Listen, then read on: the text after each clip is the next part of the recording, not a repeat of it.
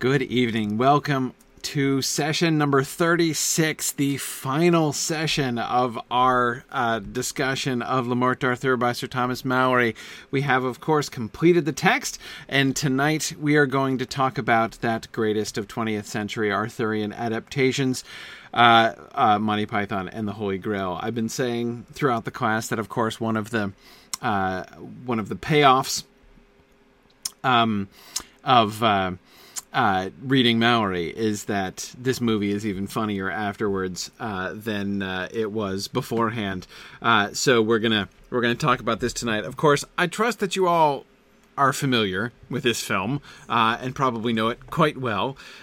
So, of course, I'd be very interested to hear your own thoughts. I'm sure that there were times, in fact, I know that there were times, because I could tell from the comments you were making in the questions box during our discussions, that this film was in your minds at many points during our discussion of Malory. So I'd be very interested to hear what kinds of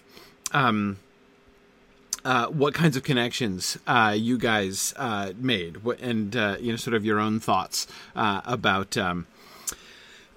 that. Your own thoughts about connections between the film and the book. I wanted to start by thinking about some of the moments. There are several moments where the film is, I think, parodying quite closely the Arthurian tradition in general, but I think there's really a lot of Malory Malory in particular that kind of looms behind many of the sort of the particular jokes that they end up making. But before I get started though on that, let me do my announcements quick, because there's some definitely some things I want to either remind you of or make sure that you know are coming up. First of all, quick reminder: don't forget Mythmoot coming up, and we only have about 1 month, indeed exactly 1 month from today is when registration closes. So you have 1 more month to register for Mythmoot if you haven't yet. Hope you can make it. It's going to be an awesome time. Everybody who comes is going to have a wonderful time, and I'm looking forward to seeing everybody. So come if you can. If you can't, then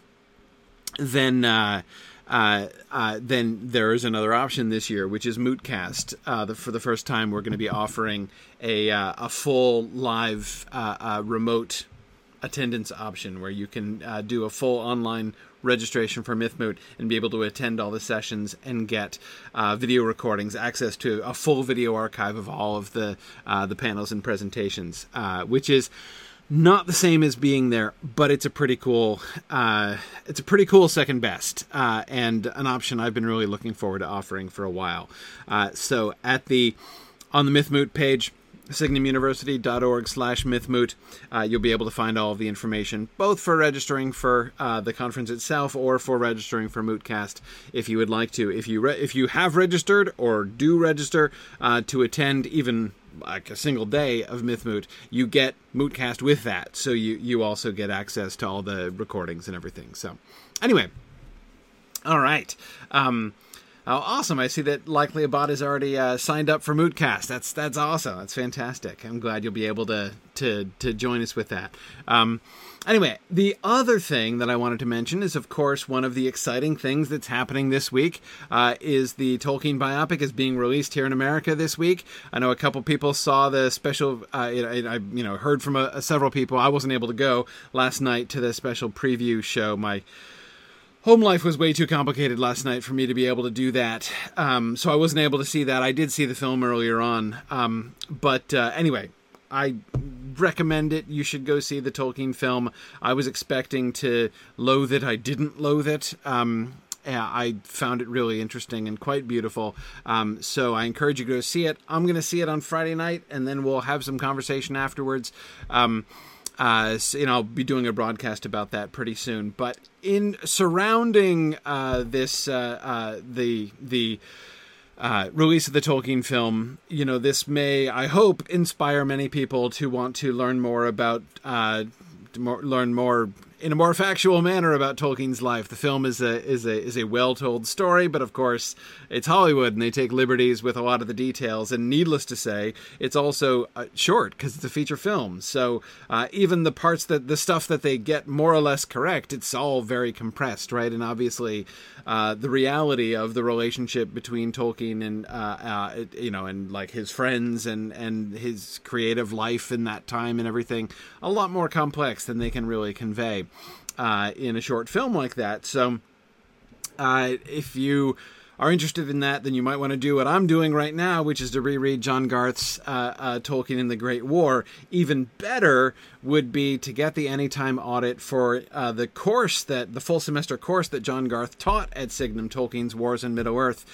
where he taught at length about this whole era of Tolkien's life. So if you really want to learn more about Tolkien and about the relationship between his experiences in this part of his life that the film covers and his creative world, I strongly recommend the course that John taught, Tolkien's Wars in Middle-earth. We're doing a promotion for that, which ends on the 19th of May. So going now until the 19th of May, go to signumuniversity.org and you'll see a link to that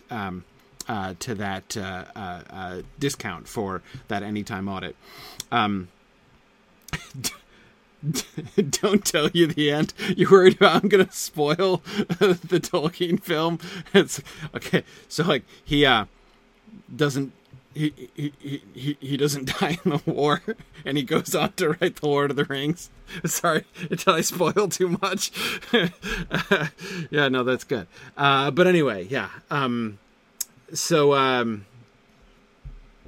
it's all good. Okay, yeah, oh, and another reminder on the subject of, more directly on the Arthurian subject here. The Mythgard Movie Club this month, they're doing a special movie club to celebrate the completion of our Mallory class. And that is, they're going to be talking about the film, Camelot, the musical, the old adaptation, which is a slightly inferior adaptation. Of course, by the way, I'm really quite sure that that's what the film is making fun of. That's why they have the weird song and all the knights dancing around and stuff when they do the Camelot song in the film. Pretty sure that they are satirizing, of course, not any of the literary tradition, but the film tradition, and that one in particular. But anyway, so anyway, that's gonna be a fun discussion. So we're gonna have a discussion of the Camelot film on May 30th at 8:30 p.m. Eastern Time. So I look forward to getting together with the Mythgard Movie Club folks again and having our discussion. Then I hope you'll be able to join us for that. All right. So let's move along here with our discussion. So, as I said, I want to begin with scenes which seem to me to be fairly close parody. Now, I'm not trying to argue, by the way, that it's like exactly Mallory himself, like that it's precisely this text that the film is satirizing at these particular points. I'm not making that claim exactly, but two things. One, Terry Jones, who's of course one of the primary writers of the film, it is something of a at least amateur medievalist, and has certainly read plenty of medieval literature itself. So he's not just doing the film is not merely doing sort of parodies of modern Arthurian adaptations. They really are dealing with some medieval stuff, and you can definitely, I think, see and hear some of the real familiarity with the medieval tradition, the medieval Arthurian tradition that lies behind a lot of this film. And the second thing that I would say is, Mallory, whether or not they're actually thinking of Mallory, when they're making these particular scenes, Mallory is just, goes on to become so dominant. I mean, to me, it's fascinating when you reflect back on the role of sort of the position of Maori in the history of the Arthurian tradition. I mean, really, kind of in the history of literature, actually, but in the Arthurian tradition in particular, he sees himself, and we talked about this several times. He sees himself as sort of the culmination, the sort of the final modern, to him, modern retelling, right, of all, bringing together all of this authentic material, all the authentic material that he can find, right, and so he is building this like big compendious single story, right.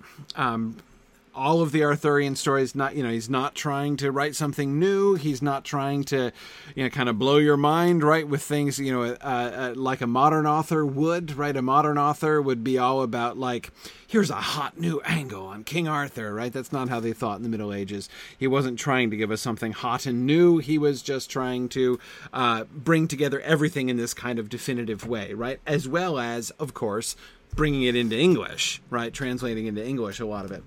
So, he sees himself as this sort of culmination, right? And he is kind of the end point of the medieval Arthurian tradition.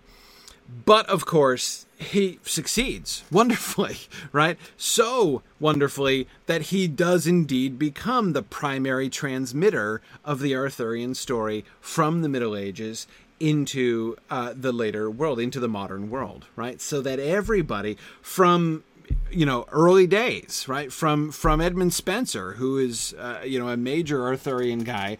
The Fairy Queen is ultimately an Arthurian work. Not quite so focused and not nearly of anything like the same kind that Malory is, but still from Spenser and on, of course, through the more modern stuff, through whether you're looking at Sir Walter Scott or you're looking at Tennyson or T.H. White and on, Disney, you're dealing with Malory, right? Malory is sort of becomes the end point. Nobody reads the French books anymore. People just read Malory. Malory is like the ultimate root source. Again, that's not to say that everybody follows Malory, that exactly or anything, but he becomes so he is at this sort of pivot point. I kind of imagine it almost like there's this broad Arthurian tradition that kind of he kind of focuses it down and narrows it down into this one work, right? And then afterwards, it kind of goes out again. So it's shaped like an hourglass, right? And Malory is the pivot. Malory is the hinge at the middle of it.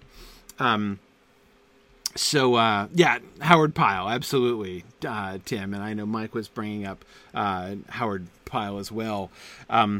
Absolutely. No, I mean, Malory is the primary source, and it's very clear that Howard Pyle is working pretty closely off of Malory in many places. Anyhow, so, okay. Tim, we can see some video. We'll definitely see video. I can bring up particular scenes if you want to look at particular scenes. Anyway.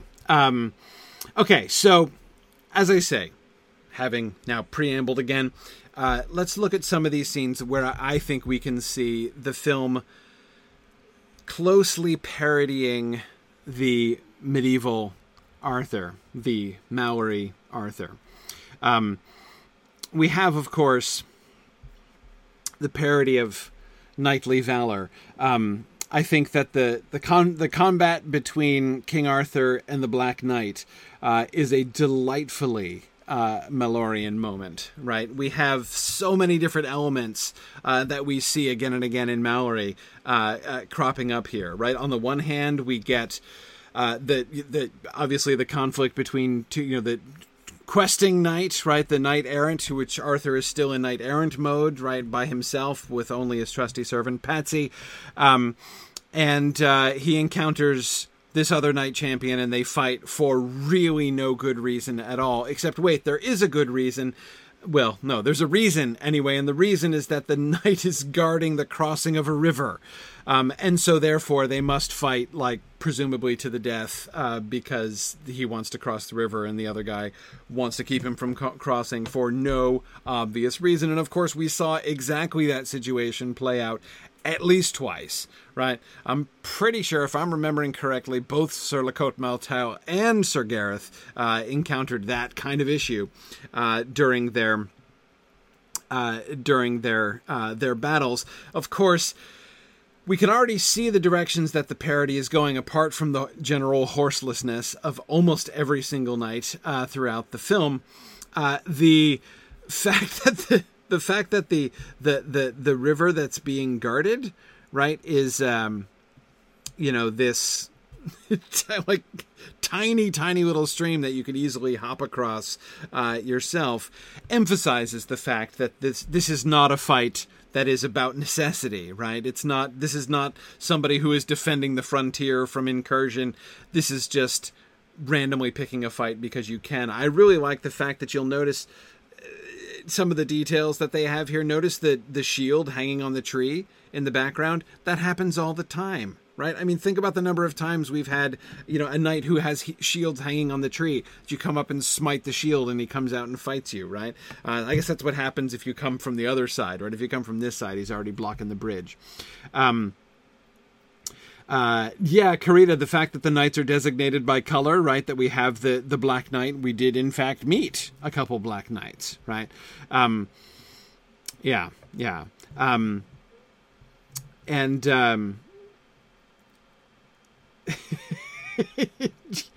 Oh, the accuracy of the sword fighting, Mike, is hilarious. I love the action sequence between Arthur and the Black Knight. Of course, the injuries sustained by the Black Knight is again yet another delightful parody of what we see happening in Mallory, right? Where people are always sustaining these horrible wounds, like getting impaled by lances, as Sir Bors and Sir Gawain. Remember when Sir Bors and Sir Gawain skewer each other with their lances on the battlefield in the fight outside Joyous Gard? But like, they're both okay, right? We take them back, and like, all you need to do is find a hermit who says, "Oh, I can have him back up, in no time. Give me 3-4 weeks, and it'll be fine." Anyway, so yeah, David, yes, I do love how Arthur dismounts to fight the Black Knight chivalrously on foot. Yes, a wonderful moment there. Notice the direction in which the parody is going here, right? What they are emphasizing in the parody, right? Let's look at because this is the most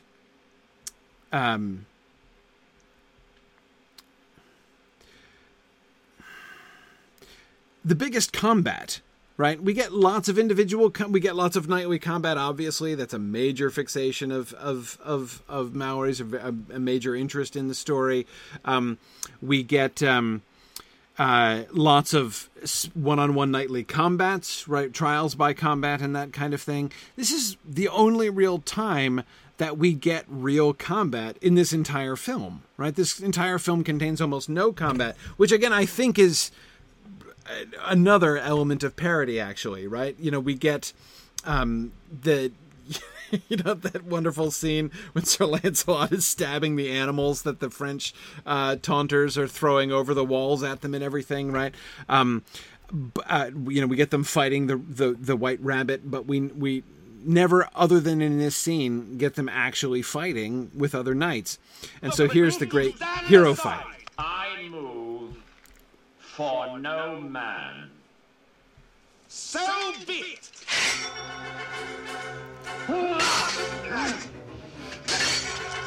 I love this. It just the completely unnecessary parry. Just sticking out your sword. Although he stays bent over so he can get hit on the head.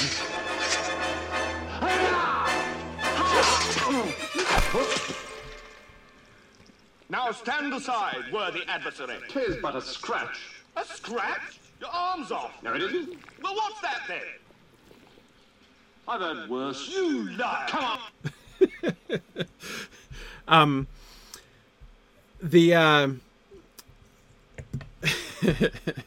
Okay, so the sound did come through. Good. I'm glad the sound came through successfully there. Did you guys on Twitch get it also? I hope you guys on Twitch also were getting the audio feed there. Tried to set it up properly before class today, which is one reason why it took a couple minutes longer. Yeah, so, Stephen, I don't think that... It is true that John Cleese plays both the Black Knight and Sir Lancelot, and I don't think it's supposed to be Sir Lancelot in different armor. That's actually one Mallory trope that we do not get in this film, which is knights disguising themselves and being mistaken for somebody else, right? So that's... I actually sort of, I'm always a little bit disappointed by that. But you know, whatever, it's fine. They can't do everything, right? But here we see again, all like in the abstract, you could do like a prose summary of this scene, and it would sound like it was like checking all the boxes, right, of the classic knightly combat. The thing that's emphasized is the absurdity of it, right? Arthur is very noble, right? The Black Knight is very brave, very determined to defend this crossing of this river, which I'm not even sure there's water in there at all. But anyway, and yet the whole thing is absurd. It's made to be absurd. Right, the absurdity of it is what is being emphasized. The way in which the distance from what anything that a modern person would call sensible, right, is the thing that gets emphasized. Ludicrous, Stephen, exactly, is the angle that they go for here. And Stephen, you are absolutely right. Throughout the thing which makes this film such a success, the MVP of this film is Graham Chapman, who is playing King Arthur, of course, and almost no other roles, very few other roles throughout the film.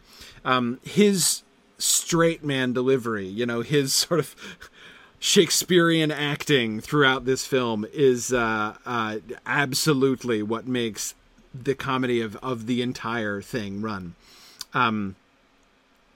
Yeah, you're right, Ben. The Black Knight has even set up his pavilion back there. I hope he doesn't have a bed in it. But yeah. So okay. So here, this is again one example of close parody. Let's look at some other examples because there are plenty. We of course have the extreme temptation of Sir Galahad. This I think is one of the very closest to Mallory, and not just close to Mallory, but really fairly idiosyncratic for Mallory and Mallory's quest for the Holy Grail, which is of course based closely on the French. But again, after Mallory, very few people read the French book anymore. So that we are but fourscore young blondes and brunettes, all between the age of 16 and 19 and a half, right? Is just a wonderful send up of the outrageous temptations that are arranged, especially for Percival, of course. Galahad he's called Galahad the Pure and Galahad the Chaste. So they make fun of the whole virginity thing, right? The whole masculine virginity thing, culminating in, Sir Galahad's "I could stay a bit longer" at the end of this here, right? But the way that they set this up, and now notice that here, it's not exactly the sort of objection, right? The kind of parody, the essence of the parody. It's not ludicrousness in the same way, right? It's over the top, but again, a lot of remember, like Percival. No, this was Bors. Sorry, Bors had, the the damsels lining the parapets of the castle, all threatening to throw themselves off if he refused to sleep with their lady, right? That's pretty over the top already, right? So they're not really doing much more than that. So anyway, with the temptation of Sir Galahad here, the essence of the parody here, sort of the thrust of the parody, is not towards absurdity. Michael Palin plays this pretty straight, right? He is a chaste and innocent Galahad, right? Who is very determined to find the Grail. The kind of the core. I mean, he does get a little susceptible at the end, leading, of course, to the wonderful "Let me go back in there and face the peril" sequence with Sir Lancelot at the end. But yeah, Dolly, exactly. The fake Grail. What they do with this, like in the Grail Temptations, upon which this scene is based, right? There's a reversal, right? This sort of reveal which shows that not everything is as it seemed to be, right? Except here it's not the ladies who turn out to be devils in disguise, right? It's the portent, which turns out to be a fake portent, right? Somebody lit the Grail, Zoot lit the Grail-shaped beacon. She's set fire to our beacon, which I've just remembered is Grail-shaped, right? So he has seen this vision in the air, right? The Grail hovering above the castle, and it turns out to be entirely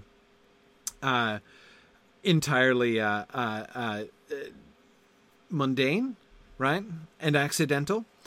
So instead of having what looks to be, this enticing situation turn out to be only a dangerous temptation, and the ladies vanish in a puff of foul-smelling smoke because they turn out to be demons, as would certainly happen in the Grail Quest, as did happen to both Percival and Bors during the Grail Quest. Here, the whole conception of it, right? The entire the mysticism gets punctured. It turns out to be, in fact, not supernatural at all. Just an otherwise unexplained castle full of ladies. One of the things that I want to be thinking about, one of the things that I want us to be looking at, because I do ultimately want to try to draw some conclusions about sort of how this works, right? And obviously, it goes without saying that this movie is very funny, right? But I really like to think about what is it exactly that makes it funny? What is the pattern of how... Because you can be funny in lots of different ways, right? What are the patterns that emerge here? What is this film doing? How does it work as an adaptation? How does it work as a parody? Because you can do lots of different kinds of parody. And parody is a wonderful vehicle for commenting on things, right? So the big question that I kind of want to get to an answer to by the end of our time here is, where's the film taking us, right? How is it relating itself? How is it, at the end of the day, how is it handling the Arthurian stuff? What is it doing with it? Yeah. And Tim, it's certainly true that it's very silly, right? And they are being very silly with it. But again, that is, it's stopping well short of really answering the question, right? Yeah. All right. Let's keep going. We also, of course, do get damaged brain pans. This is another the fact that Sir Lancelot in the tale of Sir Lancelot, right, ends up going around and slaughtering everybody, including lots of unarmed people who are just standing there minding nobody's business, is kind of a savage satire of Lancelot's misfortunes. His unhap. At the end of the story. I don't think this is actually meant to be Sir Gaheris, but he certainly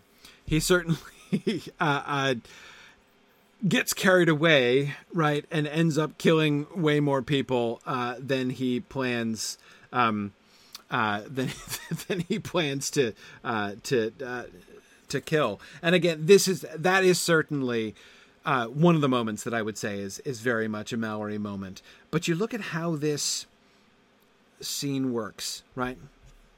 What are the primary elements here? What is so let's go to that here. We'll come back to scene 24. If you think about the different moments in this scene, right? It gets set up with the discussion between Herbert and his father, right? And the primary dimension here in the beginning of the scene is this conflict between romance and pragmatism, right? Herbert, who would rather just sing, right? And his father, who says, "You're not doing a song while I'm here," right? And who is focused on money and land, right? "We live in a bloody swamp. We need all the land that we can get," he tells him, right? And then, of course, is trying to negotiate a merger or union between Lancelot and Herbert's widow, right, or almost widow. In the film, I love the way that the sort of the Lancelot's moment, and again, Lancelot also, notice almost all of the knights, like Graham Chapman, are, do this straight man thing, right? I like Concord. Fine. And again. Over we go. Good, steady. He just walks around. Now, the big one. Come on, Concord. Message for you, sir. Concord. Concord, speak to me.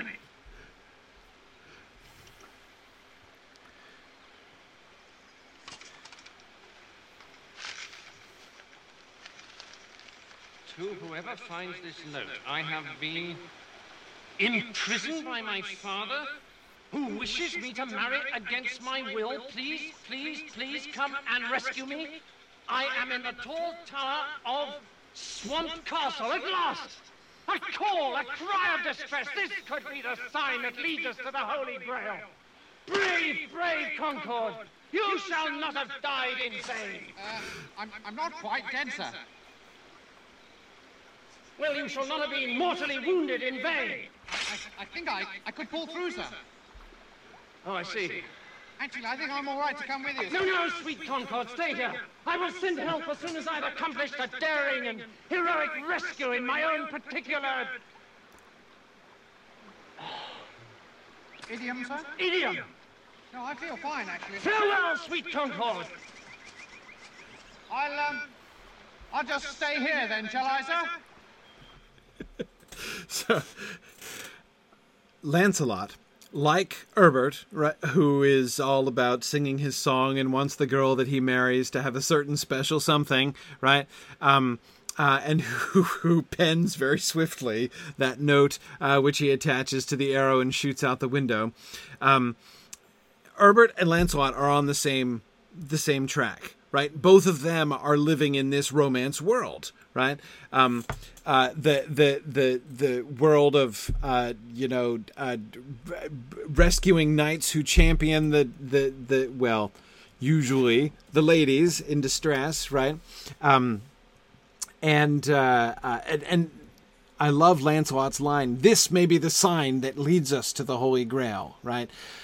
He is taking the adventures that are coming to him, right? And trusting that if he pursues those adventures and does the right thing, it will, that this is a breakthrough, right? The fact that this adventure has come his way is a breakthrough.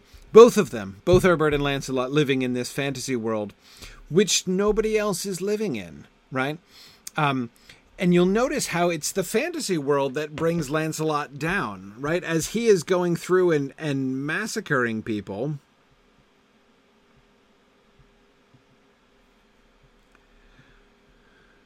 Hey,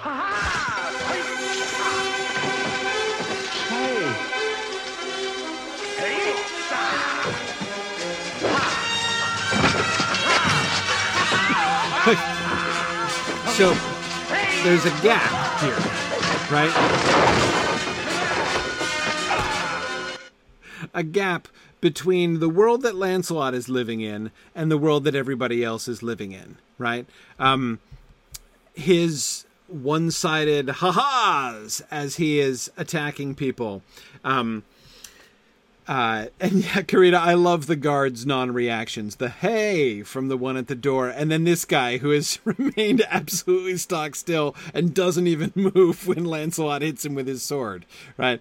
Other than to topple over, still again rigidly holding this same position. So again, notice this: that we get this romance world, right? We get it from Herbert, and it looks silly, and we get it from Lancelot, and it looks insane. And notice how it's, even in Lancelot's own frame, it's artificial, right?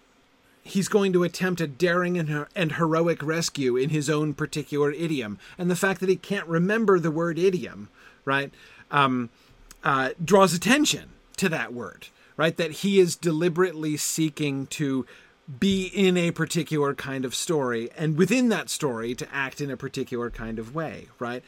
But everybody else is living in a completely different and a far more mundane world, right?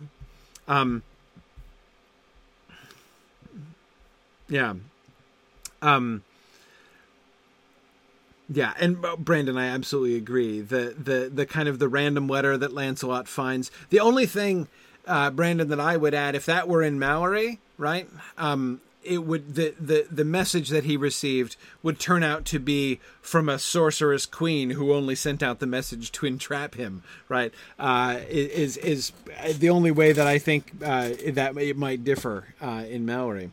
And so yeah.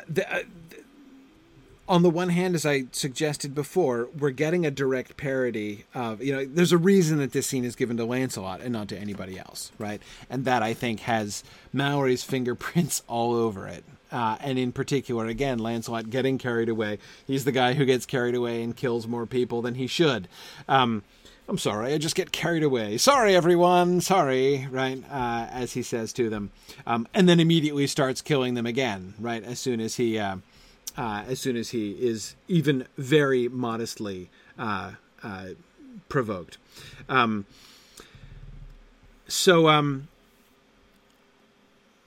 Whereas in the first clip, right, with the Black Knight, the whole world that they were living in, right, is made to look and to feel ludicrous, right? Here we see half of the world makes a kind of sense, right? We have this sort of the practical, down-to-earth world of the scheming Lord of Swamp Castle. Is he given a name? I don't think he's given a name at any point in the narrative. And then we have this artificial world that is projected onto it. Projected, literally, in Lancelot's case, as he's clearly seeing different things. Okay. What else do we have? What else do we see? Mysterious recluses, right? Once again, of course, they do manage to find their way. How do they know where to go? How do they know where to find the Holy Grail? Well, they come across a random hermit who's able to tell them cryptically, right? And this scene is interesting because, Karita, by the way, Karita, I agree with you. I do think that the scheming is being mocked a little bit. We absolutely are laughing at the Lord of Swamp Castle as well. I don't mean to imply that it's just the romance plot, right? That it's just Lancelot. In fact, you could argue, Karita, that the romance plot wins. Herbert survives, right? And not only does he improbably, it's one of the few instances of something almost miraculous actually happening in the story, right? Is when Herbert falls from the top of the tall tower and is saved at the last minute, right? And not only is he saved miraculously, but he gets to sing a song about it, right? So there is certainly a way in which the romance world sort of wins. Though again, the final image is really ambiguous, right?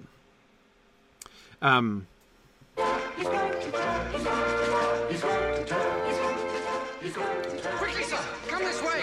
No, it's not right for my idiom. I must escape more. Dramatically, sir? Dramatically. So, though he fell a long, long way. So they're doing the song, right, to celebrate the miraculous recovery. And he's going to escape dramatically, which is going to put the final touches, right, to the romance plot. Lancelot is struggling because the story has kind of gotten away from him in several different directions, right? Now he no longer he does have a particular idiom, which is, of course, very violence-oriented, and he no longer knows what to do, so he's got to escape more dramatically. So, of course, he's going to swing his way out on a rope. Though saying "we" kind of undercuts it a little bit.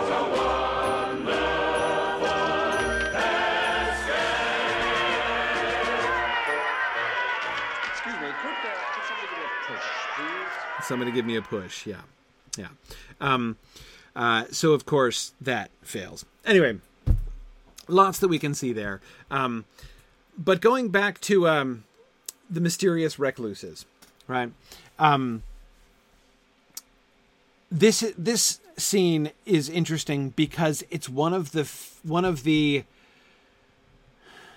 few scenes in the entire film where, like,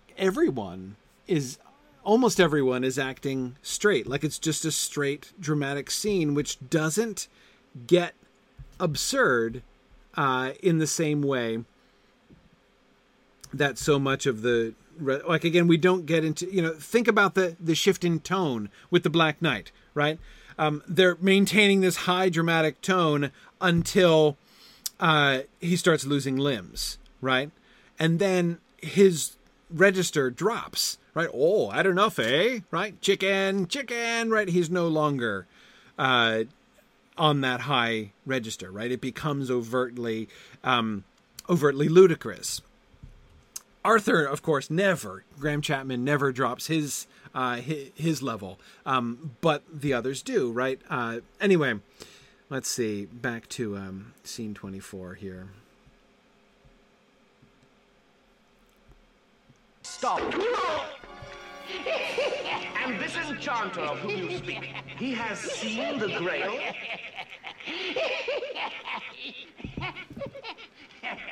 Where does he live?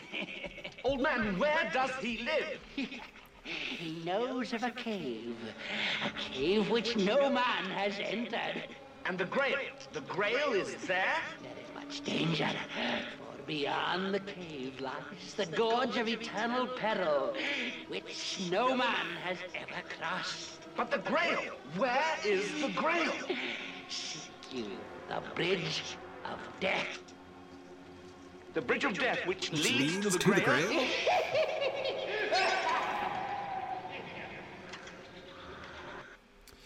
Okay, let's think about this scene a little bit, right? If this, it's impractical, but if this were the first scene of the film, right? If the film opened either with this scene or this way, right? I don't think that we would know how we're supposed to take this.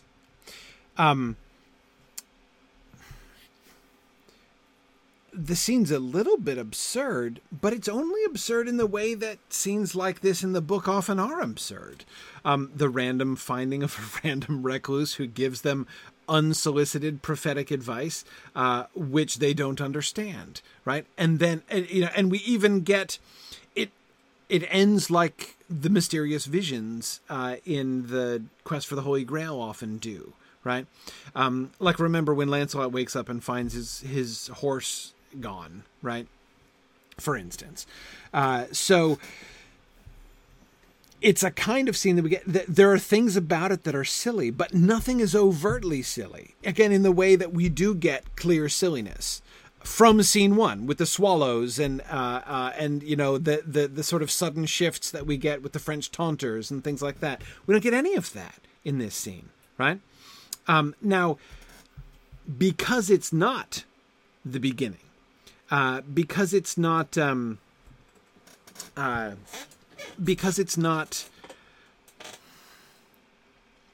we've already established several of the things that we've already been looking at. We've established this sort of the gap between like the world that we live in and the world that these people are living in, right?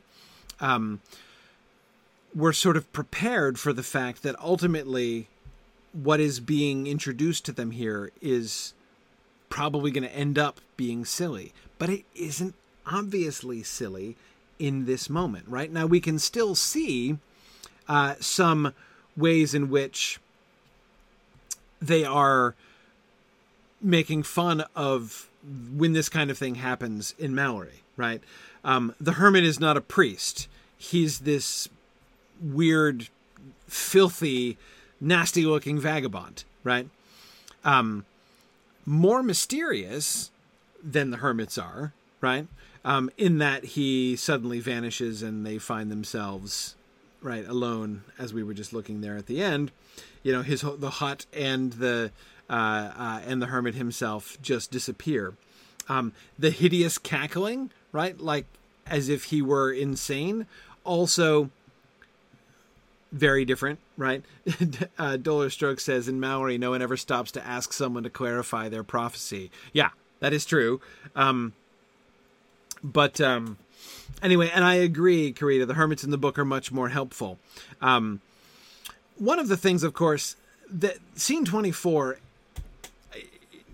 on the one hand, there are definitely elements from Mallory that I think that we can see. You know, again, the random prophetic hermit is sort of an obvious one. But it's segueing into the most non-Mallory scene, I think, of the entire film, and that's the Knights Who Say Ni, right? This is not, there's nothing French about this, right? This is very Celtic Arthurian. The mist, and the shapes in the mist, and the horned helmets.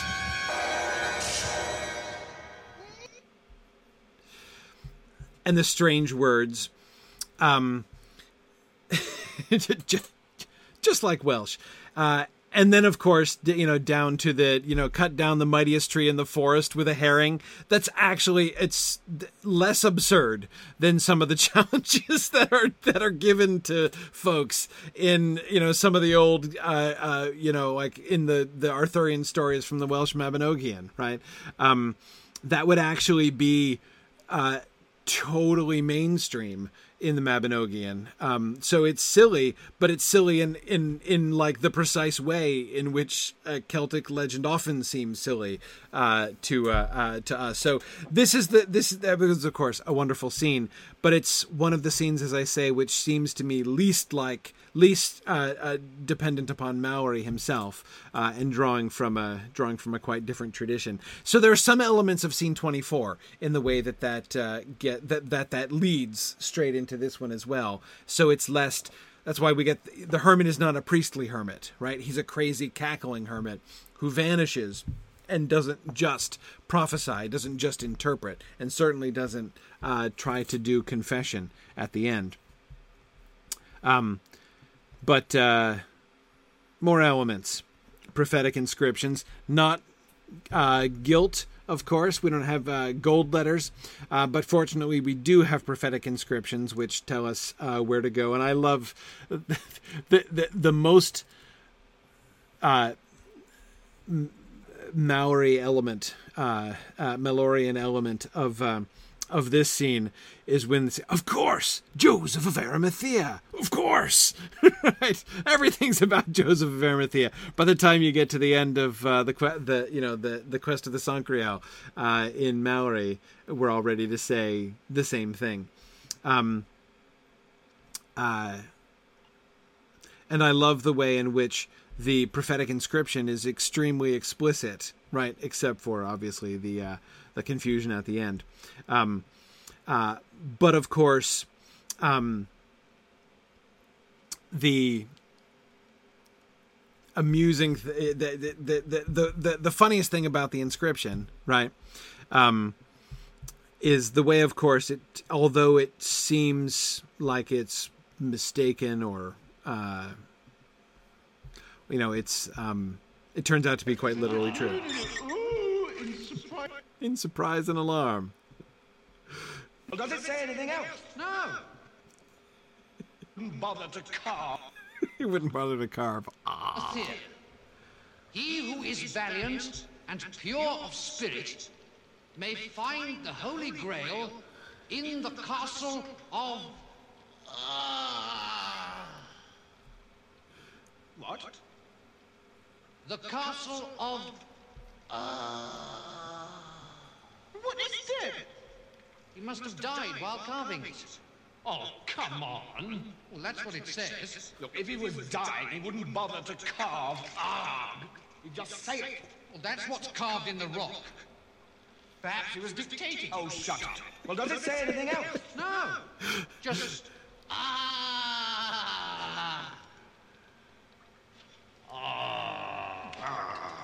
Do you suppose he meant the come on? Where's that?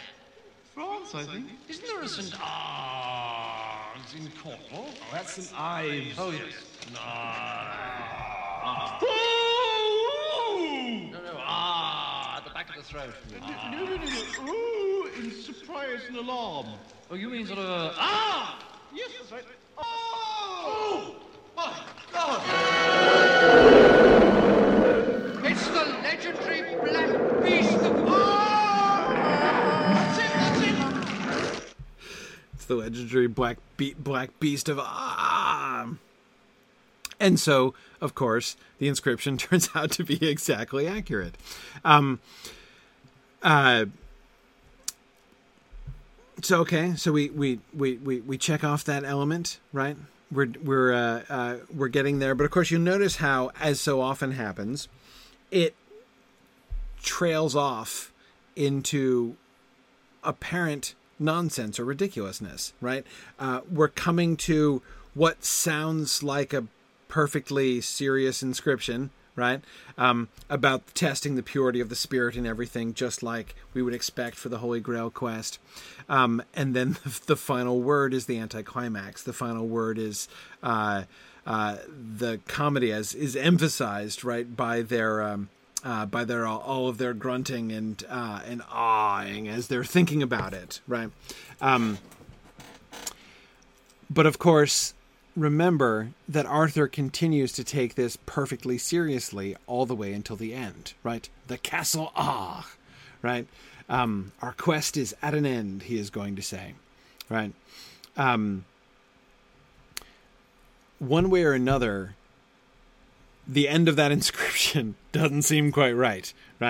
And yet the fact that it seems to turn out to be exactly right, and that Arthur certainly takes it perfectly seriously,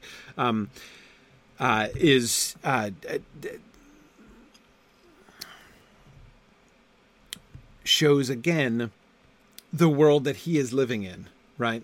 Which ends up looking and sounding ridiculous because does not seem to be aware of how ridiculous that is. More examples. Of course, we get to the bridge of death, and we have tests of worthiness. Now, again, this is one of the primary things that they abandon fairly completely, is the real, the Christian element, right? They are not real serious about, and when I say they're not serious about the Christian stuff, it's not about them taking it seriously. It's about them joking seriously about it, right? That's not something that they choose as a premise for their humor. I'm not saying they never hold the Christian elements up for ridicule. Of course, the Pie Jesu Domine section is one of the biggest examples, right, of that. And obviously the vision from God when he sends them on the quest for the Holy Grail in the first place. But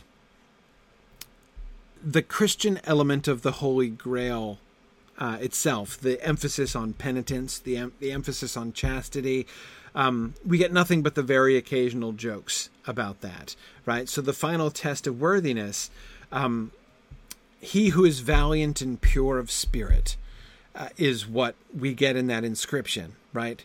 And that, though kind of vague and deliberately corny, right, does seem to be the premise that they stick with here, even at the Bridge of Death, right? There are two of the knights who are passed by, right? Who are allowed to pass the bridge, who are only asked simple questions about themselves. They know who they are, right? If they know themselves at all, right, then they're able to pass. And that's Lancelot and Galahad. Now, Galahad, of course, is cast into the Gorge of Eternal Peril because he doesn't remember correctly what his favorite color is, right? But he's not given the stumper question like Sir Robin is when Sir Robin is cast down. So the test of worthiness is fairly simple. The joke, right, where the jokes come in at the Bridge of Death is when the simple questions about your own identity, right, which, again, the questions seem to be determined by your purity of spirit, right, by your valor and by your purity of spirit. We shift to like an unexpectedly difficult trivia question, right, which is what Sir Robin gets, which throws him in, and of course, which Arthur then turns around on the keeper of the Bridge of Death, who of course turns out to have been the hermit, the old man from scene 24, as Arthur says. I also love the fact that Arthur is suddenly full of information, right? And this is a thing which seems to me to happen on a number of occasions, right? When all of a sudden people just know. There it is! The Bridge of Death! Oh, great. Look! There's the old man from scene 24. What's he doing here? He is the keeper of the Bridge of Death. He asks each traveler 5 questions. 3 questions. 3 questions. He who answers the 5 questions, 3 questions, may cross in safety. But what if you get a question wrong? Then you are cast into the Gorge of Eternal Peril. Oh, what go? Who's going to answer the questions? Sir Robin. Yes? Brave Sir Robin, you go. Hey!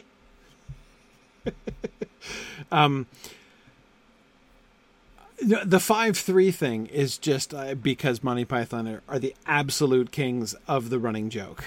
Nobody does running jokes better than Monty Python does. But Arthur's speech here, right? He just, there's no source to his information, right? He just all of a sudden knows all of these things.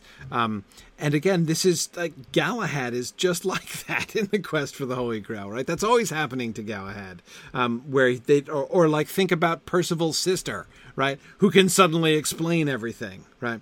But yeah, you do have to know these things when you're a king. Yeah. So,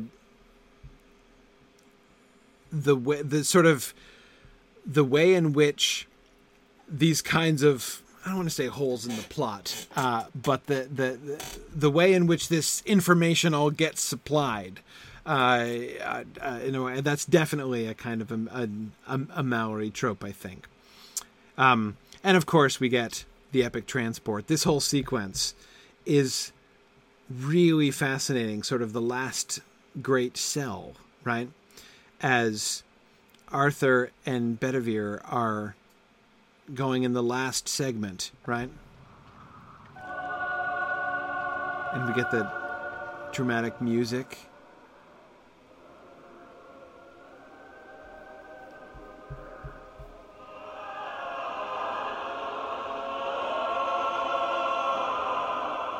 The scenery, oh man.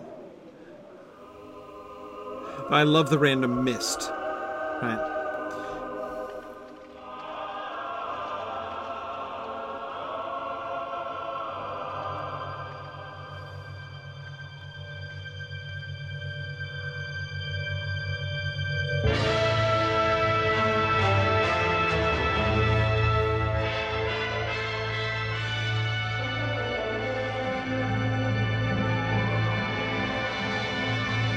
strange magic boats coming to pick them up.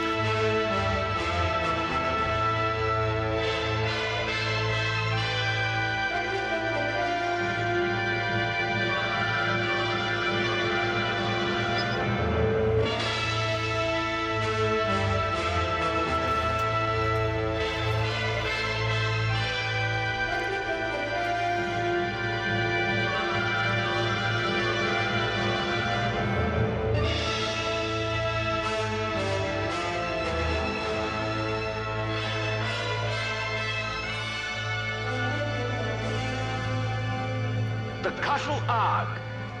Our quest is at an end.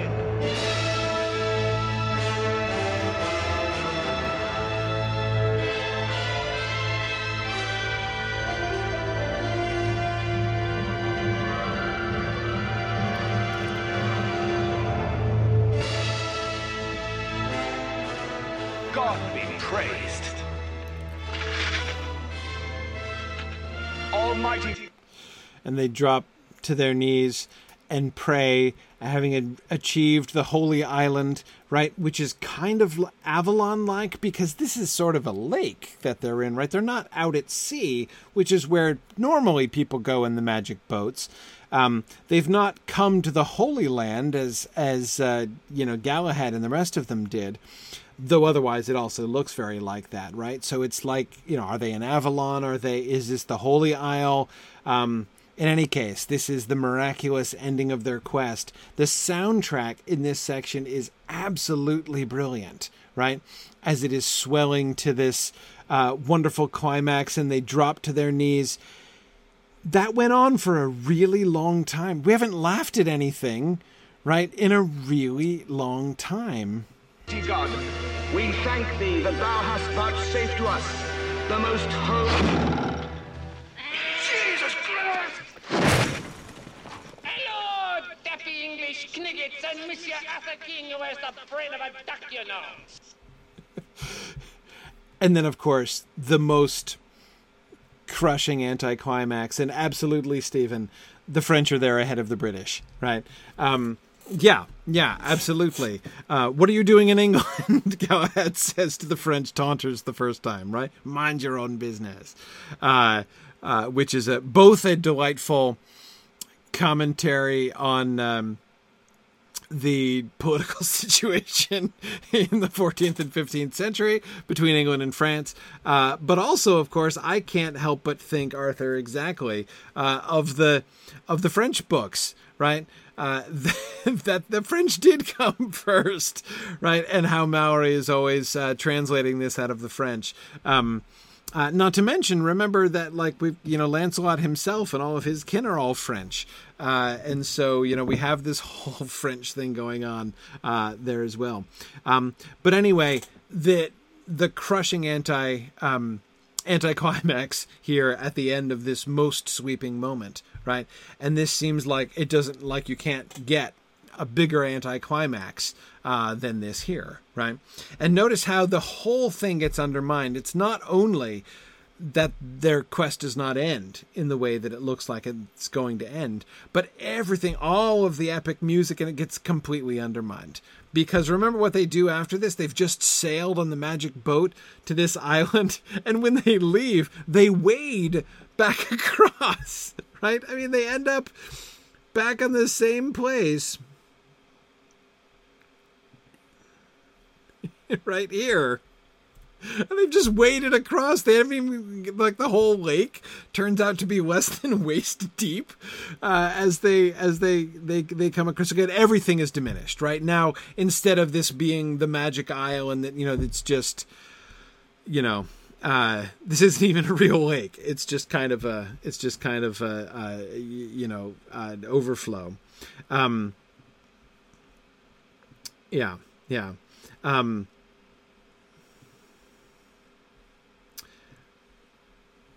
Yes, and you can see where it's possible to have walked there on dry land, right? Yeah, exactly. So it's like the whole everything, the entire epic, that whole romance world that we were invited fully into, right, along with Arthur and Bedivere there for just a little bit, has been thoroughly punctured right here at the end. But notice how interesting that is. That romance world has been mocked at times, like in the Black Knight sequences we saw at first. We've seen the gap between it and, the kind of more recognizable sort of mundane world, right, as in the Tale of Sir Lancelot. And yet we're still being asked to invest in it at the end, right? Until the anticlimax. So, and then of course we get the final drama, as I was talking about. There are lots of other moments where I think we can see them really having fun with the Arthurian tradition in ways which, to me, resonate much more powerfully after Malory. One, of course, is the puzzling indifference to King Arthur at the beginning of the story, right? He keeps trying to deliver this really important message, right? That he is Arthur, King of the Britons, he says. And nobody even understands who he is or what he's talking about, right? It does not go at all like it seems like it's supposed to go. And the guards on the wall, right, in this first castle that he comes to at the very beginning of the film, won't even introduce him to their lord because they don't even care enough. They're just, all they're interested in is the coconuts and where he got them, right? And then talking about swallows. So, again, that seems... this is the sort of irony there, right, as we're sort of set up to imagine that King Arthur is a really big deal, right? And then the very first people he meets in the film don't even care about him at all. Again, when we think back to the beginning of Malory and Arthur having to establish himself and the resistance of some of the barons and him, remember how many times he had to pull the sword out of the stone before anybody would take him seriously, right? I think that we can see them kind of playing rather outrageously with that here. Even some small things. So the witch sequence, right? Which I find very funny, but one of the scenes which is, for most of the time, least connected with Malory or indeed with any medieval Arthurian tradition, witch hunts and burning witches and stuff like this is much less a medieval thing than it is a Renaissance thing, and so they're kind of eliding some things here, but we get that touch which does make me think very much of Malory at the very end, right? And I will admit to you, I saw this movie about I don't know how many times. Like when I was in middle school and high school, I don't even know how many times I saw this movie before I really noticed how this scene ended. Who knows she's a witch? She looks like one. Bring her forward. I'm not a witch, I'm not a witch. But you are dressed as one. They dressed me up like this. And this isn't my nose, it's a false one. Well, We did do the nose. the nose? And the hat. But she's a witch! So it seems like we know where we are here, right? The humor lies, right, in the ignorance of the sort of the gap, the fact that we can all see what's going on here, right, and how fake this is, and how eager they are just to burn a witch for any reason, right? And this would be funny, right? That would be really, really funny just on its own, right? How stupid the peasants are and how comically over the top is their desire to burn witches, right? What do we burn apart from witches? More witches, right? And then, of course, the extra then layer of comedy with Sir Bedivere's scientific logic, right? Leading them to the wonderful conclusion, if she weighs the same as a duck, then she's made of wood and therefore a witch, right? So, the only thing then that ends up being funnier than the ignorance and aggression of the peasants is the pseudo-logic and pseudo-science of Sir Bedivere here. But again, it's the ending of the scene that I missed time and time again.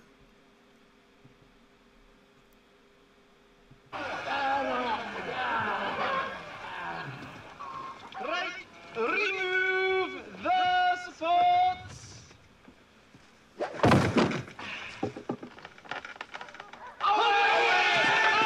It's a fair cop. It's a fair cop, she says. She is a witch. She does, in fact, weigh the same as a duck. They're not cheating, right? And she admits it. It's a fair cop, right? She's, in fact, a witch at the end.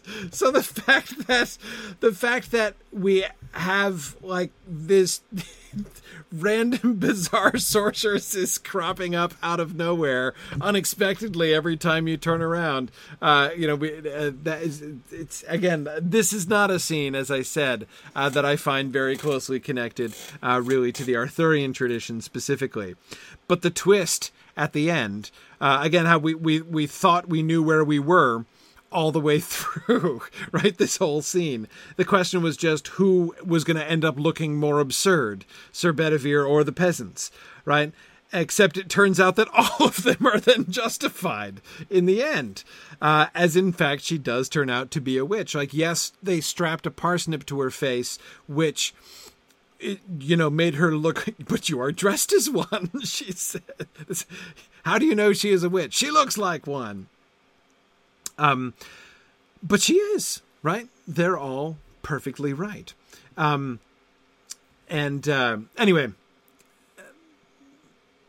that there really are sorceresses, these who obviously studied nigromancy at some of these. She must have gone to one of those convent schools. Is a fascinating twist. And this scene, by the way, this is one of the...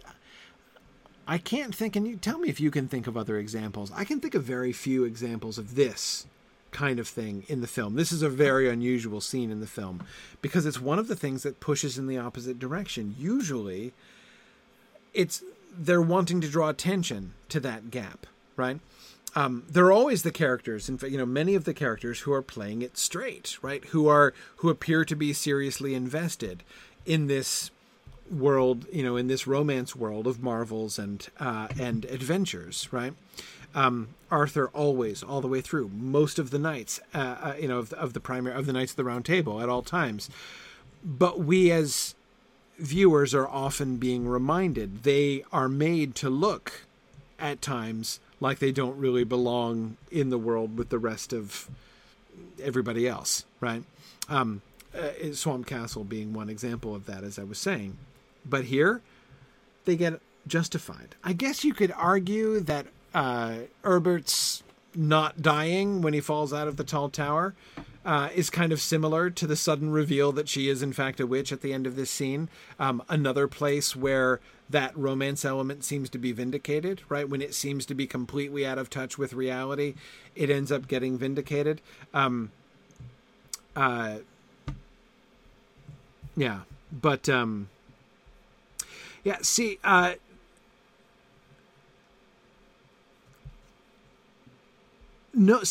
I don't think they do manipulate the scales. She just weighs the same as a duck, and she admits it. She says it's a fair cop, right? That they've got. She confesses to being a witch when she's caught. That's Ben. That's what I thought for a long time. I thought that they were just cheating and dragging her off. Like they pulled down the scales and made sure she weighed the same, and so they got their excuse to drag her off and burn her. But I do not believe that that's what's happening. And anyway, that would be a kind of, that would be different than what we see in, I think, almost anywhere else in this film. We don't get that kind of dark comedy. where we see this innocent woman being dragged off to be burned as a witch, and we're kind of asked to just laugh at that. That's not the kind of way that the humor works in this film, really all the way through. Yeah. Anyway, but again, she admits it, right? It's a fair cop, she says. Yeah, Turtle O'Neill, I agree. I think it's not nearly as funny if she isn't a real witch at the end. The fact that once again this sort of crazy romance world, marvelous world, is kind of vindicated at the end of this scene is the last joke, is the final joke here in this whole sequence.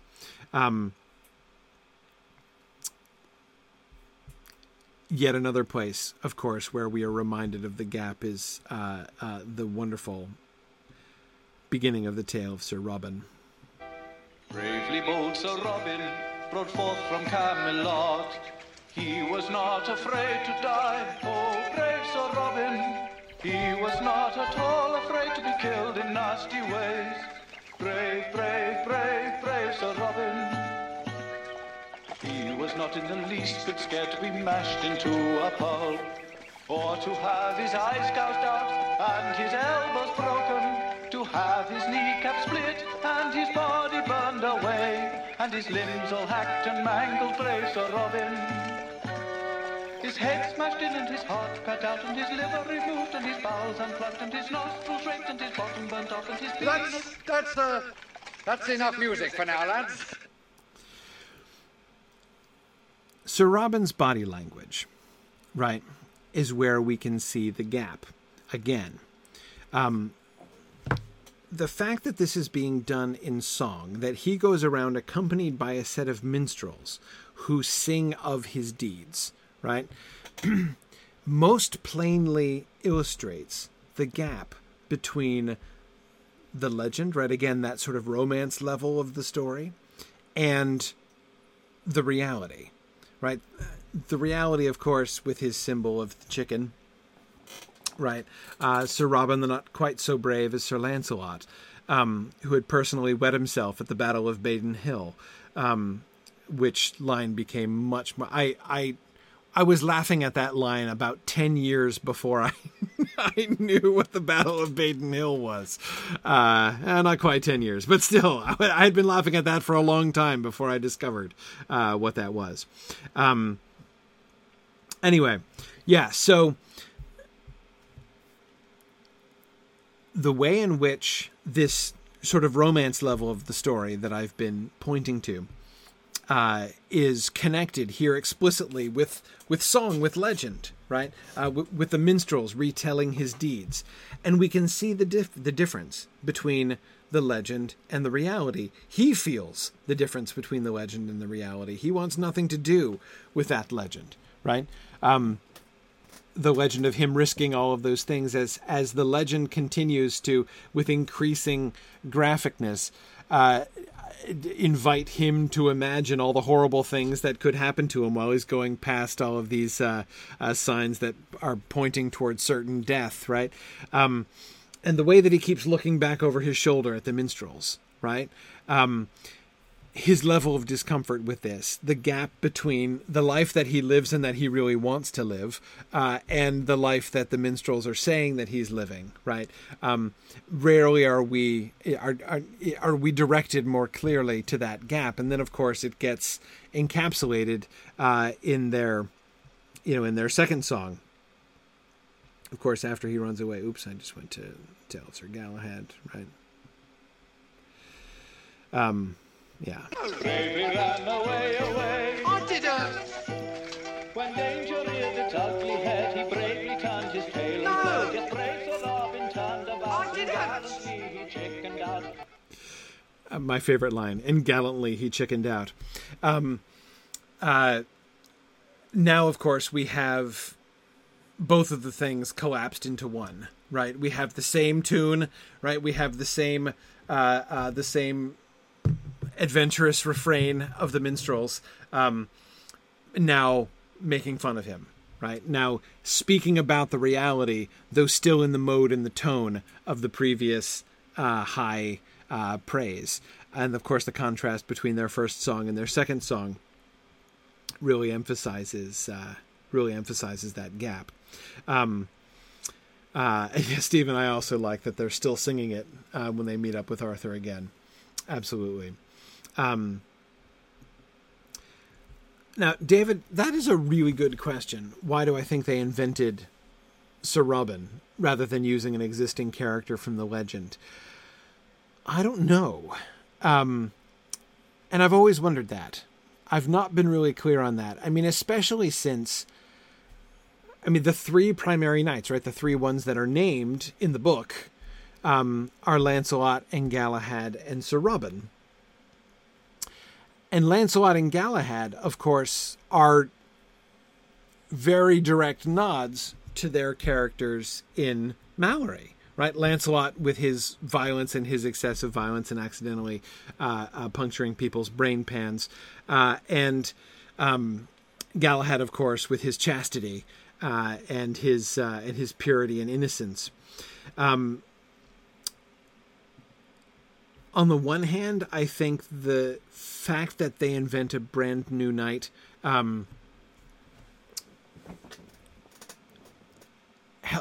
one of the consequences of it is to serve to distance him more from the rest of them. Like, he's obviously the one who doesn't fit in, right, among the rest of them. He is the one who is he is a fake knight, right? So they give him a sort of a fake name. Though the fact that they name him after Tim, you can't help but think of Robin Hood, right? Especially with the way that his minstrels are dressed, right? I mean, he's got a band of merry men, right, as they're going through the woods here. I mean, it's pretty Robin Hood, right? And Robin is being that Robin is the name of the second most famous medieval hero, right? Possibly even more famous in English tradition. Now I know he's not actually Robin Hood, but again, the name can't help but recall it, I think, especially in an English context.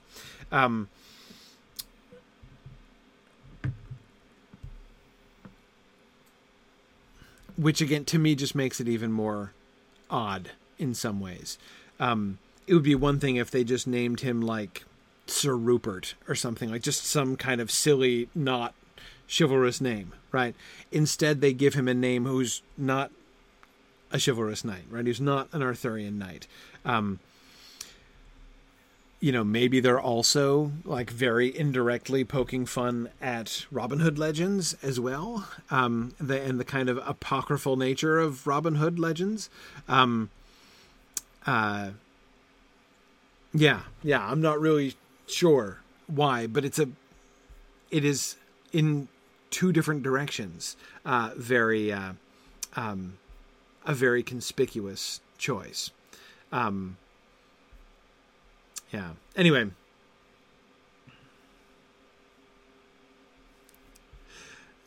This passage makes me think of Sir Lancelot and his moral struggles, right? It's right after the tale of Sir Lancelot, which is the longest one in the film. Well, really the longest segment of the entire film.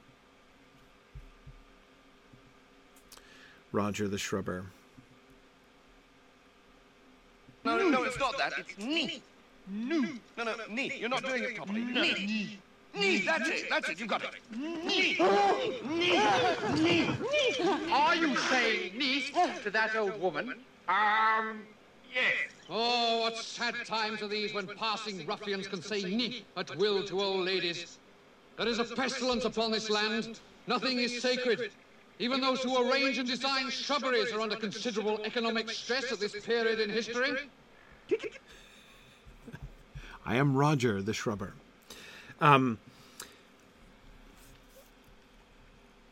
Oh, what sad times are these, right? When passing ruffians can say "ni" at will to old ladies. There is a pestilence on this land.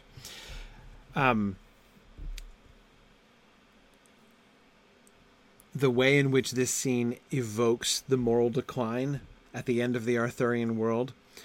Arthur himself is being characterized as a passing ruffian, right? Saying "ni" at will to old ladies. How the Arthurian world is in decline already, right? And the very high dramatic register and moral tone of Roger the Shrubber here, right? As he is denouncing the pestilence that is upon the land. And yet Arthur is the butt of this, right? Obviously, again, the whole thing ends up being quite silly. The line that I would point to, which I think is funny in an interesting way, right, is are under considerable economic stress at this period in history, right? The distance from which Roger the Shrubber is proclaiming this, right? His own awareness of this particular, of his moment, right, within this period in history. Points, interestingly, I think, to what ultimately I feel is one of the primary focuses of the entire film. And that is the tension between, I've been talking about these two different levels. At the end of the day, the two sort of forces that come into conflict in this story, in this film throughout, are the modern and the medieval, I think. The medieval world being associated with this romance level I've been talking about, right? This world of marvels, which we are often, though not always universally and not always at all times, being invited to laugh at and find ridiculous, right? And sometimes merely dissolves into ridiculousness, like the Black Knight fight does. After such a very grandiose beginning. Roger the Shrubber seems to know that he is speaking on behalf of the medieval period to a modern audience, right? We get Tim the Enchanter, right? A sorcerer, an enchanter who, our closest Merlin figure, who clearly has lots of business of his own. My favorite line in this exchange is, "You're a busy man," and because he has like random explosions to be doing, magic to be performing for no reason that anybody else can understand. And now, by the way, Stephen, you're right. Arthur falling to the point of saying "ni" at will to old ladies does foreshadow the fact that he's not going to achieve the Grail, right? Yeah. I mean, his failure shouldn't surprise us, right? In the end, his knights, neither he nor his knights have proven themselves worthy of the Grail at the end. Yeah. The figure of Tim the Enchanter, which, again, comes from this tradition of the random sorcerers, the people who pop up and give you guidance that you didn't expect. But again, this one has much more to do, like blow himself up on top of the mountain.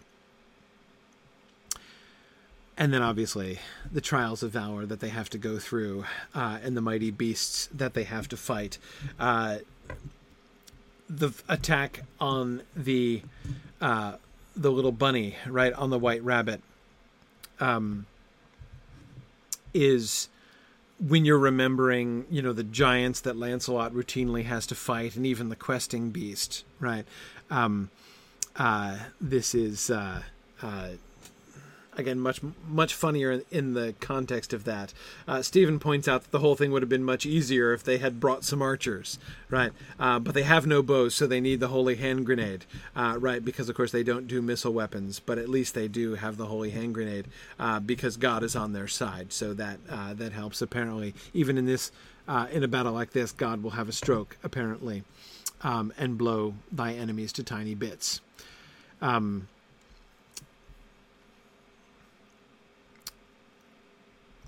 We're starting to run out of time. Let me move forward to the part of the film that I always find most fascinating to think about. These are not my favorite scenes in the film. Not the parts that I find funniest, but the parts that I find most interesting. And that is the frame. So after the introductory sequence, which we don't realize is an introductory sequence, right? We get this transition moment into the primary story of the film by putting the film literally in a frame, right? So, I mean, this scene with Bedivere and Arthur is what we were just looking at. And then they pan away from that and show that it's just a panel in the book of the film, right? This medieval semi-manuscript book of the film, which reminds us of the medieval frame of this, right? So the story that you're watching, the film that you're watching, is a rendering out of the medieval book, right? Like Mallory comes from the French book.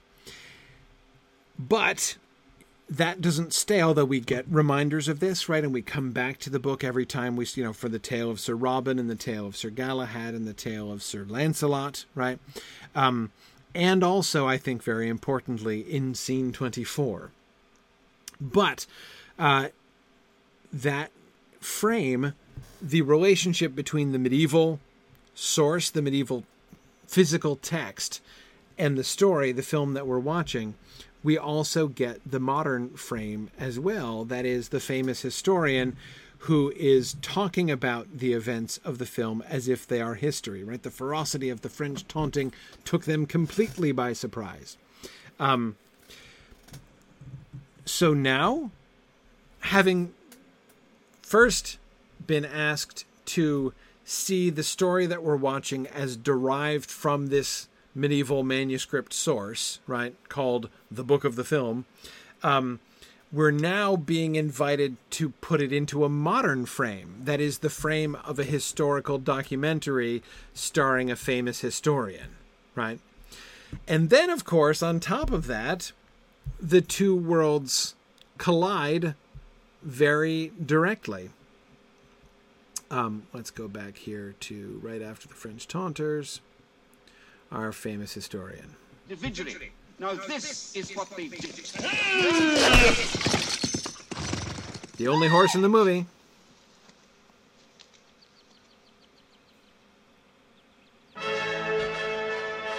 And back to the medieval manuscript.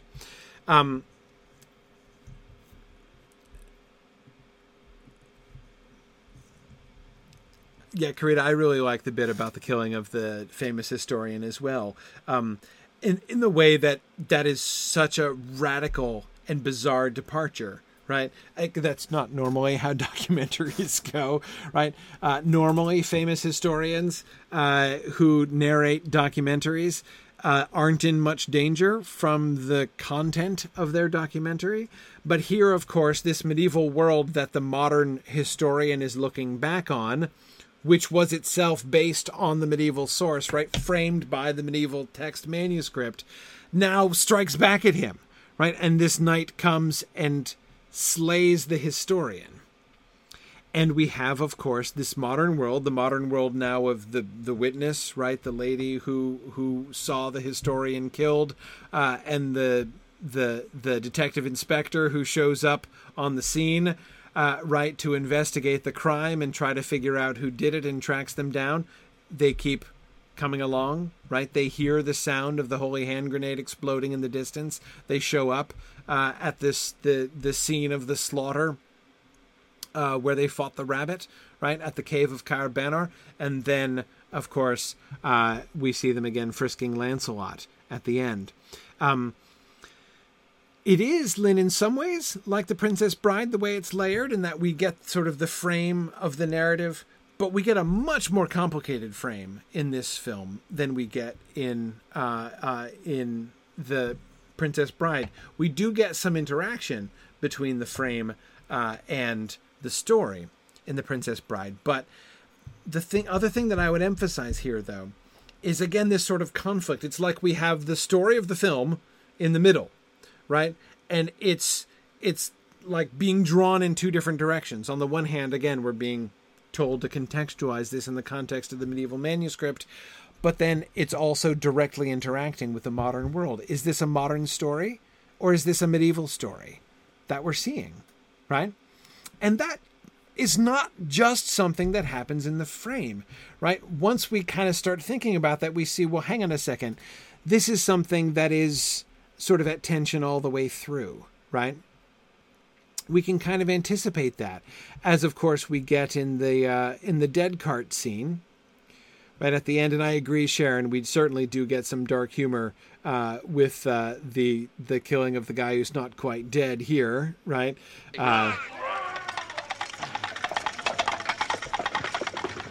Who's that then? I don't know. Must be a king. Why? He hasn't got shit all over him. That is not a medieval perspective, right? That is first of all, the very fact that we get this scene about the peasants and the dead cart, you'll notice there is nothing like this in Maori, right? The distance between this scene and Maori or really any other medieval piece, the way in which Arthur as king is completely detached from the lives of the peasants randomly rolling around and writhing in the mud in the street, right? The old lady who's swinging and smacking a cat against the wall for no obvious reason. The dead cart. I've got to go down to Robinson's. They've lost 9 today. The way in which this scene invites us to consider the perspective of the medieval peasant and how horrible their lives were, and even the dark humor of, can you hang around a moment? He won't be long, right? I don't want to go on the cart, or don't be such a baby, right? Even the what makes that scene funny is the sort of horrible frankness of the two, like the way this is the way the world is, right? But it is not the way that normal medieval romance is at all. This is a part of the world which almost never appears in medieval romance at all. And we get that at the very end, right? As Arthur comes through and he's clean, right? And so you can tell he must be a king, right? Because everyone else who's not a king is a peasant, right? Bringing out their 9 family members who have all died of the plague this past week, right? That's what the life is like for the peasants, right? So again, in that question, like, is this story, is it framed within the modern world? Is it framed within the medieval world? It's framed both ways, right? We see both ways. And that when it comes into contact with the modern world in the frame, right, it does so violently. And it strikes out and randomly and arbitrarily and probably unprovokedly kills the modern historian, right? This act of senseless violence against the modern historian. But again, this scene is very much, I see this scene as very much, again, the modern world coming in. Even more aggressively does the modern world come in the next scene. Once again, look at the peasants just digging holes in the ground while Arthur goes by in the background.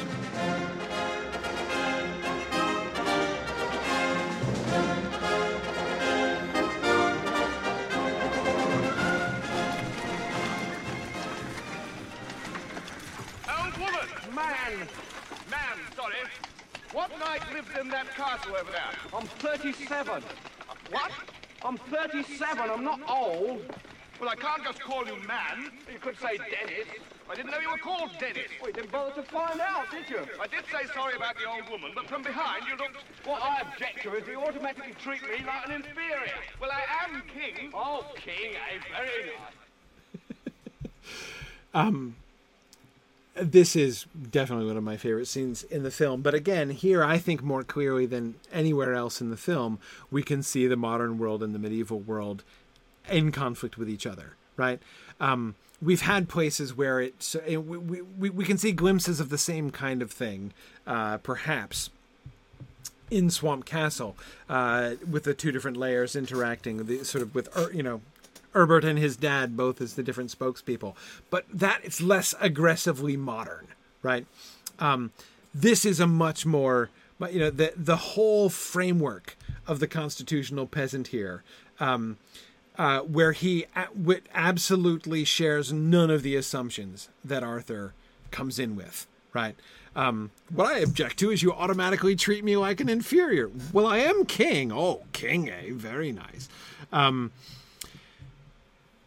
These are not just like people who are operating on different levels, or people who are interested in different things, or people who look at the world in different ways. This is completely different cultural frameworks coming into conflict here, right?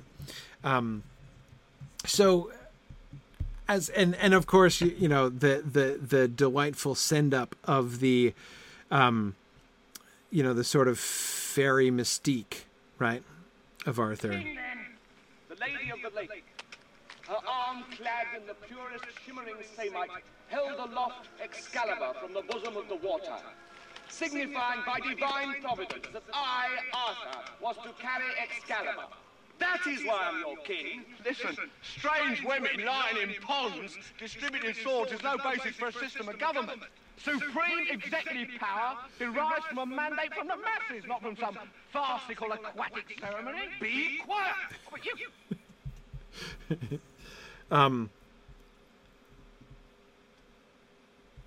Help, I'm being repressed.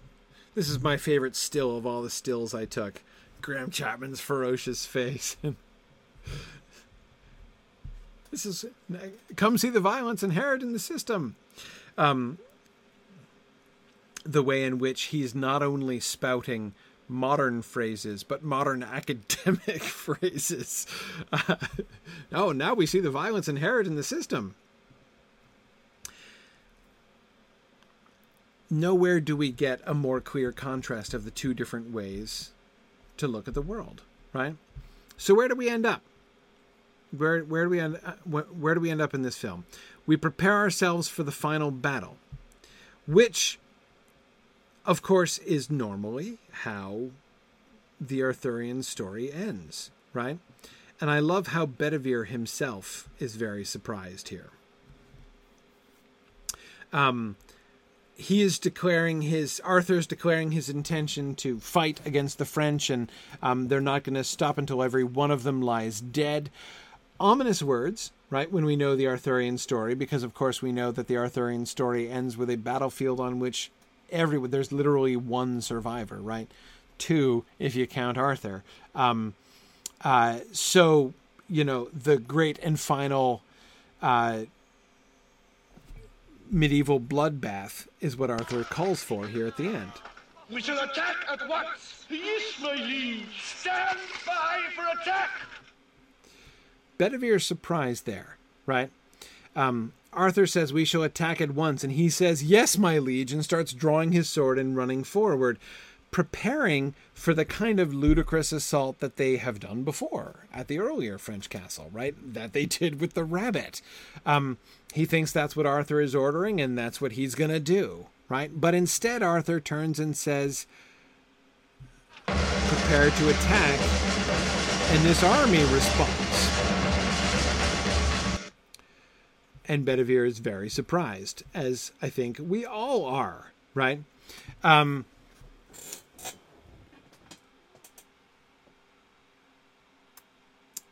Yeah, and Carrie, you're right. Arthur does end up fighting with the French at the end, right? That is, Lancelot's. He does invade France, right? Near the end of the story. We don't get a Mordred here in this version, but yeah, I mean, it's fighting the French is not alien to the original story.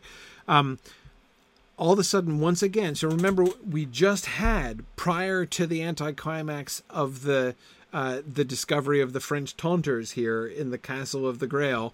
And remember, they had said before that they already had a Grail, right? And of course, just like it looked like we were making fun not only of the people who were accusing her of being a witch, but of Bedivere's scientific process for determining whether someone is a witch objectively, right? But of course, it turned out to be right. right? Herbert does get his happy ending and his song and dance number, right?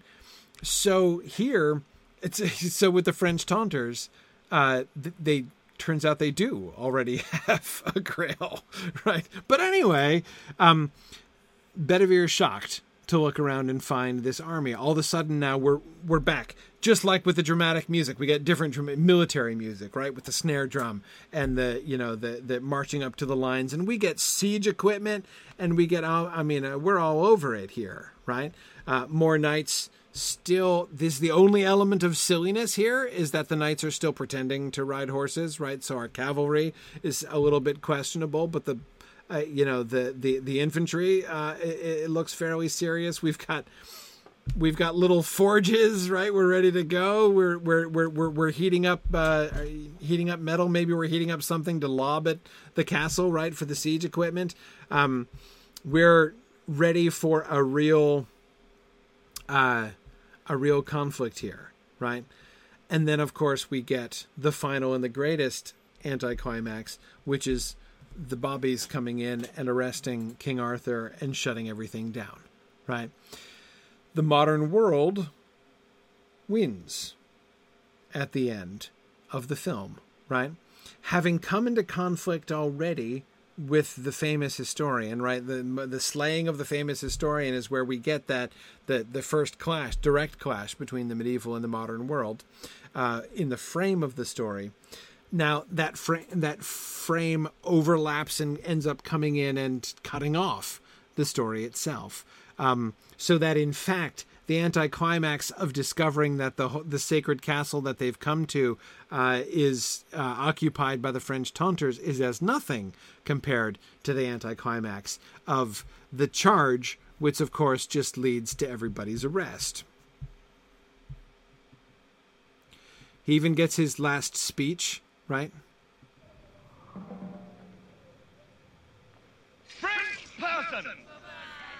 French persons. And we still get his we're going to charge the great charge, the climactic battle.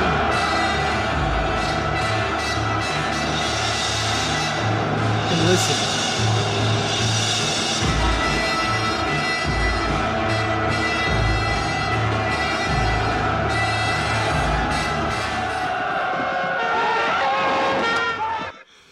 how the trumpets sounding the charge transition into the siren of the police car, right?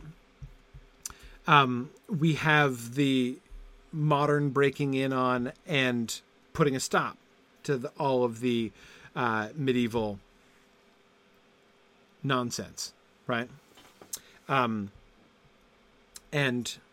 instead of the great apocalypse of bloodshed that we were ready for, which certainly the medieval Arthurian stories prepare us for here at the end, and the death of Arthur, right? We get a few arrests and the crowd is peaceably dispersed by the Bobbies, right? Well, peaceably except for the stuffing of the camera at the very end. I always loved the fact that the cop takes away one of the... I mean, if we watch the sequence, right?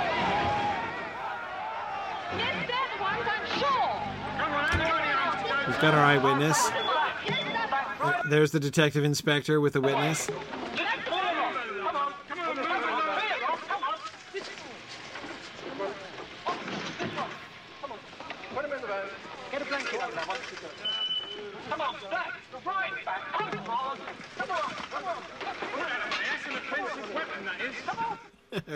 That's an offensive weapon, that is, as he takes his shield, which I always found kind of funny.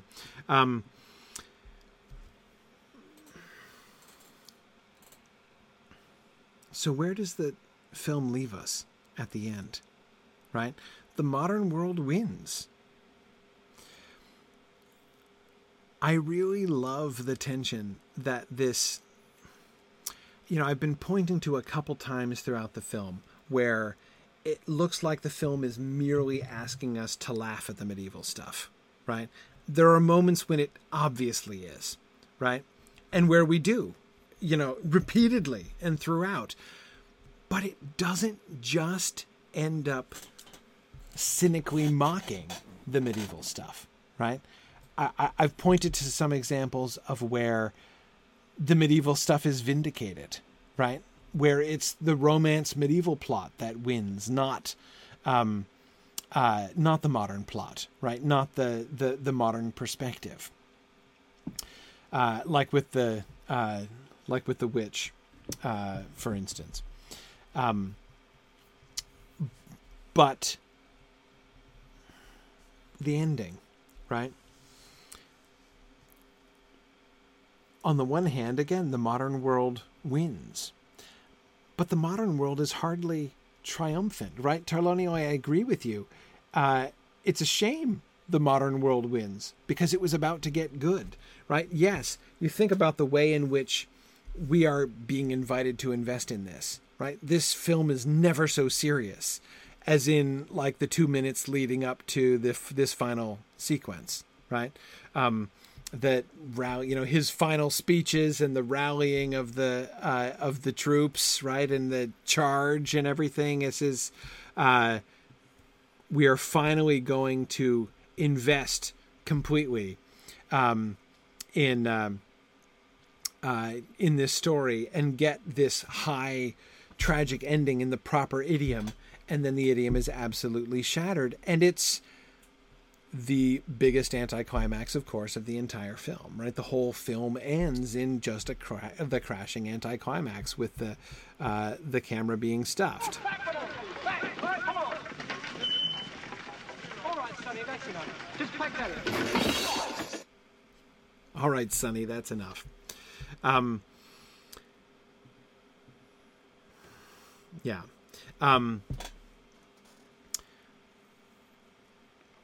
So although the modern world wins, our sympathy isn't necessarily with it at the end, right?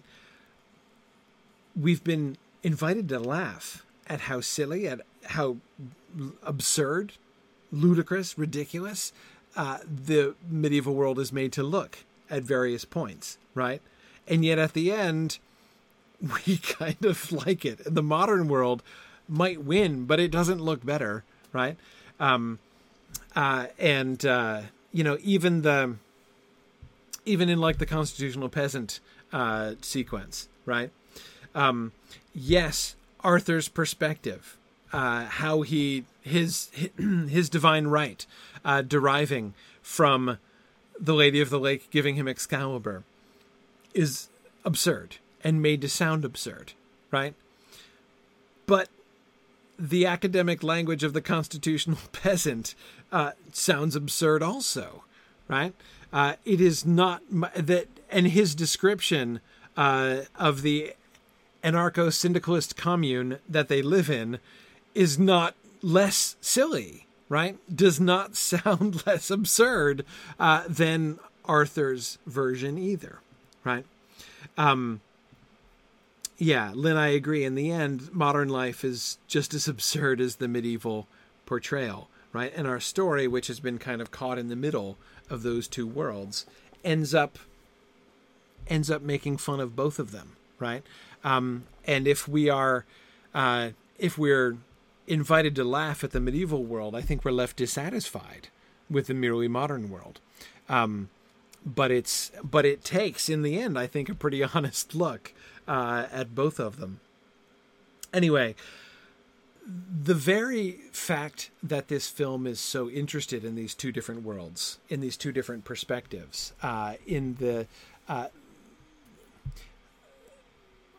it seems to me like the core premise, like what makes this film funny, like the comic premise underlying the film as a whole, is when you look back at this medieval stuff, when you look back at the traditional, many of these elements and tropes of the traditional Arthurian world from a modern perspective, they look really ridiculous, right? And yet it's very aware of its own frame, right? It's very aware of the absurdity of the modern world that it's operating out of too. It's not blind to the absurdities of its own, of where it comes from. And it's interesting to me, Maury is also very aware of the fact that he is a modern person. Think of all that love in the old days and how much greater things were in the old days, and nowadays, the newfangleness of the modern English, right? And the way that love nowadays is not like it was in the old days, right? He gets more and more dissatisfied with his world, with the modern world, as he goes along, as he shows the decline of the old world. And ultimately, the collapse of everything. We get the personal redemption. Lancelot and Guinevere are both personally redeemed. They both repent and they both come to a good end. But the world doesn't come to a good end. This old world that Mallory loves and admires fades and dies, and we're just left with the modern world, which is a come down for Mallory, right? So, I'm not at all arguing that Monty Python was trying to parallel, that they were showing the interaction of the medieval and the modern world because they were picking up on that element in Mallory. I'm not saying that. I'm just saying it's interesting that both of them are kind of doing that both of them are thinking about the old and the new. For both of them, the Arthurian story is an old story, which they're seeing from a modern perspective, right? Different takes on it, right? Different ideas of the relationship between the medieval and the modern, but both of them, I think, very interested in a similar thing. And yeah, Sharon, exactly. It is easy to begin doing a very Mallory type, to start interpreting parts of this film, especially the business with the famous historian, to start interpreting it allegorically as if we were one of the hermits, right? From Mallory, as if this medieval world is a kind of assault on modern sensibilities, right? And the conflict between the modern academic point of view and the medieval point of view, right? And we see them come into literal conflict. Our one knight, the one horse in the film, right? The one knight on horseback, who therefore seems separate, detached from all of the knights that we see in the medieval story, right? Because none of them actually ride horses, right? So the knight who kills the famous historian is like the perfect embodiment of the knight, right? More perfect than any of the actual knights that we see. And Ben, you are absolutely right. In the end, we do get a joke on the fact that you can't identify anybody in armor, right? When the eyewitness comes in and points at the crowd and says, yes, they're the ones, I'm sure, right? And very confidently identifies them because she can tell that that's obviously exactly the person who came along riding out of nowhere like Sir Garlon and killing the famous historian. Anyway, all right. Well, I'm gonna let us go. There's a lot more that we could say, but it's getting super late. Thanks for joining me tonight for our discussion of the Holy Grail. Thank you, especially those of you, and there are many of you who are here tonight and who have been with us all the way through all 36 sessions of our discussion of Sir Thomas Malory. Delighted that you stuck it out with me and came through this really fun experience. Don't forget, right? We are on to our next book. We are back to Tolkien, getting my pile of books, it's time to set aside Malory and get Sauron Defeated. Our next book, Volume 9 of the History of Middle-earth. We're back to our Tolkien read through the History of Middle-earth. Really looking forward to the end of the history of the Lord of the Rings and then the Notion Club papers with you guys. So we will start that next week. Reading schedule is up on mythgard.org. Check that out, as well as the new registration link for the new NetMoot session for that. Thanks, everybody, for joining me, and I look forward to starting a new adventure with you guys next week. Good night now.